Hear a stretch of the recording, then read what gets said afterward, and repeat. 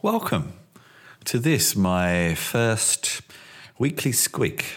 I do hope that name doesn't sound too stupid, but it's kind of catchy, I suppose. It seems fitting that I start this new podcast, blog, opinion series, whatever it ends up being, with a roundup of 2015, a roundup of what brings me here, what makes me want to do this. And clearing the decks for a fresh start in 2016 to talk about some maybe more current and meaningful things. But let's start with wrapping up some loose ends. So it's going to be regular, I hope weekly, hence the name. Otherwise, not very accurate there. Semi-random utterings, opinions, thoughts, nothing particularly always connected in each episode anyway, but hopefully a thread of common content and concepts throughout the year or each week. So I guess 2015, well, it's been quite a year really, hasn't it? I guess I'm not really qualified or informed enough to make any kind of in-depth analysis or opinion on a lot of events this year, but I guess you know what I mean. I guess you know what I'm alluding to. And, well, they haven't personally affected me, but they've affected me because I've been quite close to some of them and, well, selfishly speaking, they could have affected me more directly. So it's been an interesting year. It's been a challenging year for Europe and the European dream. And, I mean, I love the European dream, even though it's crazy and sometimes challenging and it has its problems and it has its flaws and there's plenty of room for improvement. But I've always considered myself a European citizen. I mean, I'm born in England, which has a kind of if and when needed attitude with Europe. But I've always considered myself European, really. And living 7 years in Australia didn't necessarily stop that. And I believe that even though it's a crazy dream, it's a dream that's worth pursuing in some way, in some shape, in some form. And seeing it sort of shaken so many times and chipped at so many times this year has been quite disheartening. And especially as it took me so long to come back again, it sort of feels like bad timing. But also living here in Berlin, which I guess to many would agree that it's, I'm not sure if you'd agree, but many might say that it's kind of heartland of the European ideal. And certainly at the moment with someone like Merkel, it's kind of a political centre of Europe, I suppose. Some may not like that.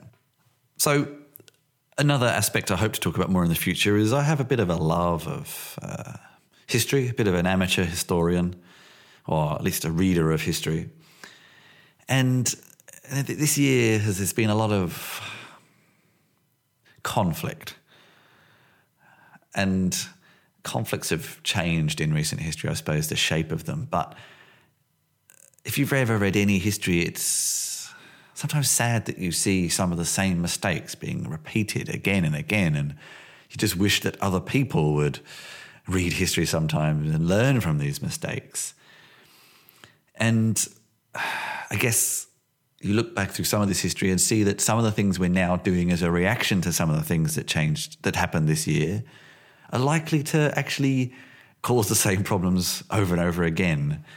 And we seem to be stuck in this constant cycle of conflict against seemingly intangible enemies the past couple of years. And it's almost like we're looking, as soon as we've defeated, in very strong inverted commas, one, we almost want another one. And I don't want to get into conspiracy theories, but sometimes it just feels like this way of moving from the next one to the other is almost partially intentional sometimes. But that's getting into sketchy ground. So I might leave that one alone for now. So, and we'll see where 2016 goes with some of this, I suppose. And let's say I'm glad that 2015 is wrapping up. And to be perfectly honest with you, on a lot of these fronts, I doubt that 2016 will be any better on these fronts. In fact, it's likely to become stronger and grow in these directions. But sometimes this artificial date that we're so fond of in the human race can provide a little sense of closure, and you hope that the next year will be different. Well, I guess wait and see.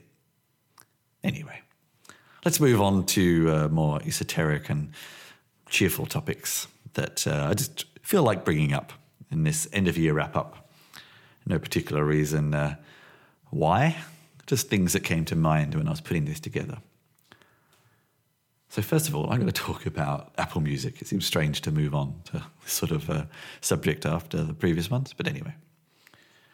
So as a long-term wanderer of the world, digital nomad if you like, I've digitized a lot of my music, my CDs, some vinyl even, some cassette tapes over 10 years ago to MP3s, and I've never really looked back. So my musical ecosystem has pretty much always been iTunes, and I know it has its flaws. I haven't ever really used its sort of synchronization features to various iDevices that much in recent times, but, it was always made to perform a lot of roles, which maybe not have been the best idea. But at the same time, whilst I understand its flaws, I've never really understood why so many other tech enthusiasts, especially tech journalists, have such a deep loathing of it. And over the past couple of years, I started to look into various streaming services for discovering new music, and also for just having an archive of some of that music that I'd ripped all those years ago and have continued to rip up until reasonably recently when I stopped buying CDs. And this way of merging my kind of physical digital collection, if you like, MP3s, and then my non-physical digital music, which seems a strange thing to say, but it makes sense to me. So it was always a bit of a compromise trying to merge these two. I tried Spotify, but to get the experience that I wanted at the time seemed expensive, and the mobile experience for accessing some of my older music was always so-so. I then went through a period of using Google Play Music, which I quite liked, especially using an Android device. It worked really well, but I'm actually a bit old-fashioned when it comes to my desktop computer. I kind of like proper applications, and having to use everything in the browser didn't seem right to me. It didn't seem quite what I was looking for. So when Apple announced their music service, it was pretty much what I'd been waiting for years. And the fact that they mentioned there might be an Android app as well, wow, well, that to me was perfect. So again, many tech enthusiasts and journalists have been really scathing of Apple Music. But I don't really see why. I mean, I'm not going to go as far as saying it was a dream realised, because it's just a music service, not world peace. See previous subject. Yes, there are some flaws, and I've been using Apple products and services for long enough, since 1996, to know that Apple has never really excelled at cloud services. Anyone who remembers iSync and things like that will know what I'm talking about. A lot of the issues that I initially had were resolved when they upped the song limit from 25,000 to 100,000, mainly because my existing music collection was just a shade over 26,000. So I couldn't add much to it. Well, I couldn't add anything to it. I get some occasional sync glitches between the Android app and the Mac applications. Sometimes I wonder if that's more to do with our internet than anything else, but it usually comes good eventually. But as a fairly casual music consumer, and I'm not particularly fussy about long constructed playlists or anything like that, it works pretty well for me. It's given me everything that I've been looking for. I guess if I had two main issues I'd like to solve right now, most of them relate to the Android app, and could I say that I'm quite surprised and pleasantly surprised that Apple managed to make, or had the motivation to make, quite a good Android app. But anyway, my two problems with it at the moment. The recently added list in the My Music section on the Android app. A little bit of a fiddle to see more. It took me quite a few taps and pokes to realise that the text led me to a longer list of recently added, but that wasn't very clear or very easy to get to. And secondly is a more of an edge case niche one, that I was using audio effects with my Google Music app in the past, tweaking my audio EQ a bit. I'm not actually sure if Apple Music is respecting it or not.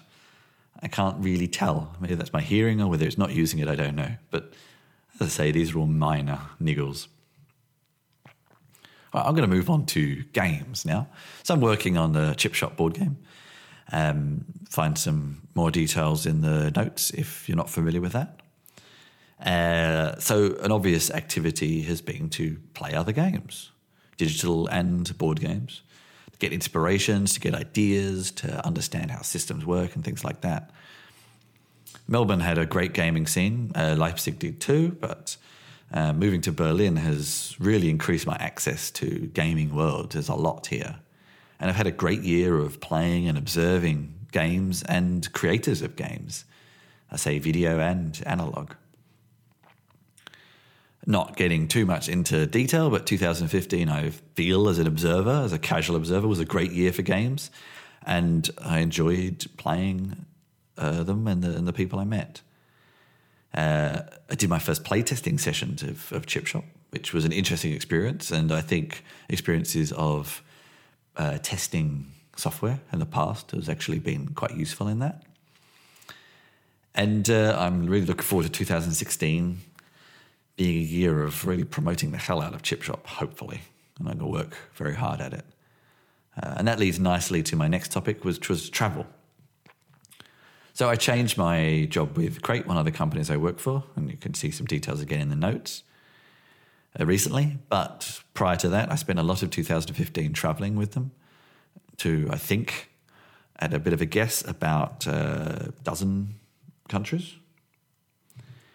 And that was really enjoyable. I went to a lot of places I hadn't been to before, and I've always thought that traveling with a point, so as a musician in the past, but doing kind of talks and things is always the best way to see the world, because you have a structure, you have a point to your travels, and you get to meet real people, normal people from the area. So I got to a lot of places I've always wanted to go to and I'd never really been to, like the Balkans and the Baltics. Really amazing, fascinating places and people and cultures that I knew very little about. And I really want to go back and see them some more. I met some really good people. And this has sort of made me realize that now a lot of my work, I don't actually have to be in a physical location. And I haven't embraced the digital nomad life as much as I could and maybe should. I'd like to try and stay as warm as possible most of next year. So I'm going to look into more ways of doing that, matching up work with traveling and moving around a bit more while still having a base in Berlin. Work-wise, it's been an interesting year. I've been a programmer of sorts since about 1998, and I think I suffer slightly from imposter syndrome, this recurring theme that I've heard lots of people talk about this year, about not feeling like you're any good at something when you're better than you think you are. But actually, I will also quite happily admit I'm not the best programmer in the world. I never really have been. I don't have the complete mindset for it. But 2015 saw me realise and consolidate what I am actually good at and find enough work to do that, which is writing, speaking and educating about technology, helping people understand it. I can be a bit of a generalist and switch topics and please my sort of easily bored nature, but help people along the way and get paid at the same time, which is great. It gives me an opportunity to try different things, experiment and constantly learn, which is something I've always loved to do. And I look forward to building more on this in 2016. So wrapping up with my in my notes here, loosely entitled Life category. I suppose for the world, for me, 2015 has been a year of fluctuation, change, uncertainties, a little bit unsure of what the future holds. But I think personally I feel like I'm slowly learning to better embrace my own personality, and after many years of feeling that I always needed to change it to become more normal or to be more accepted, that maybe selfishly I've come to realise that that's just me and maybe it's not going to change. And I'm getting more comfortable with that. instead of always looking to change what I am. I think I understand better what I am and what I need to make my life satisfactory, and instead embrace that better. Still quite a bit of work to do, but 2015 was a good start, and I hope 2016 I'll do that better. And I look forward to sharing that journey and many other journeys with you in 2016. So goodbye 2015, or maybe good riddance, I don't know. 2016, let's hope you're better.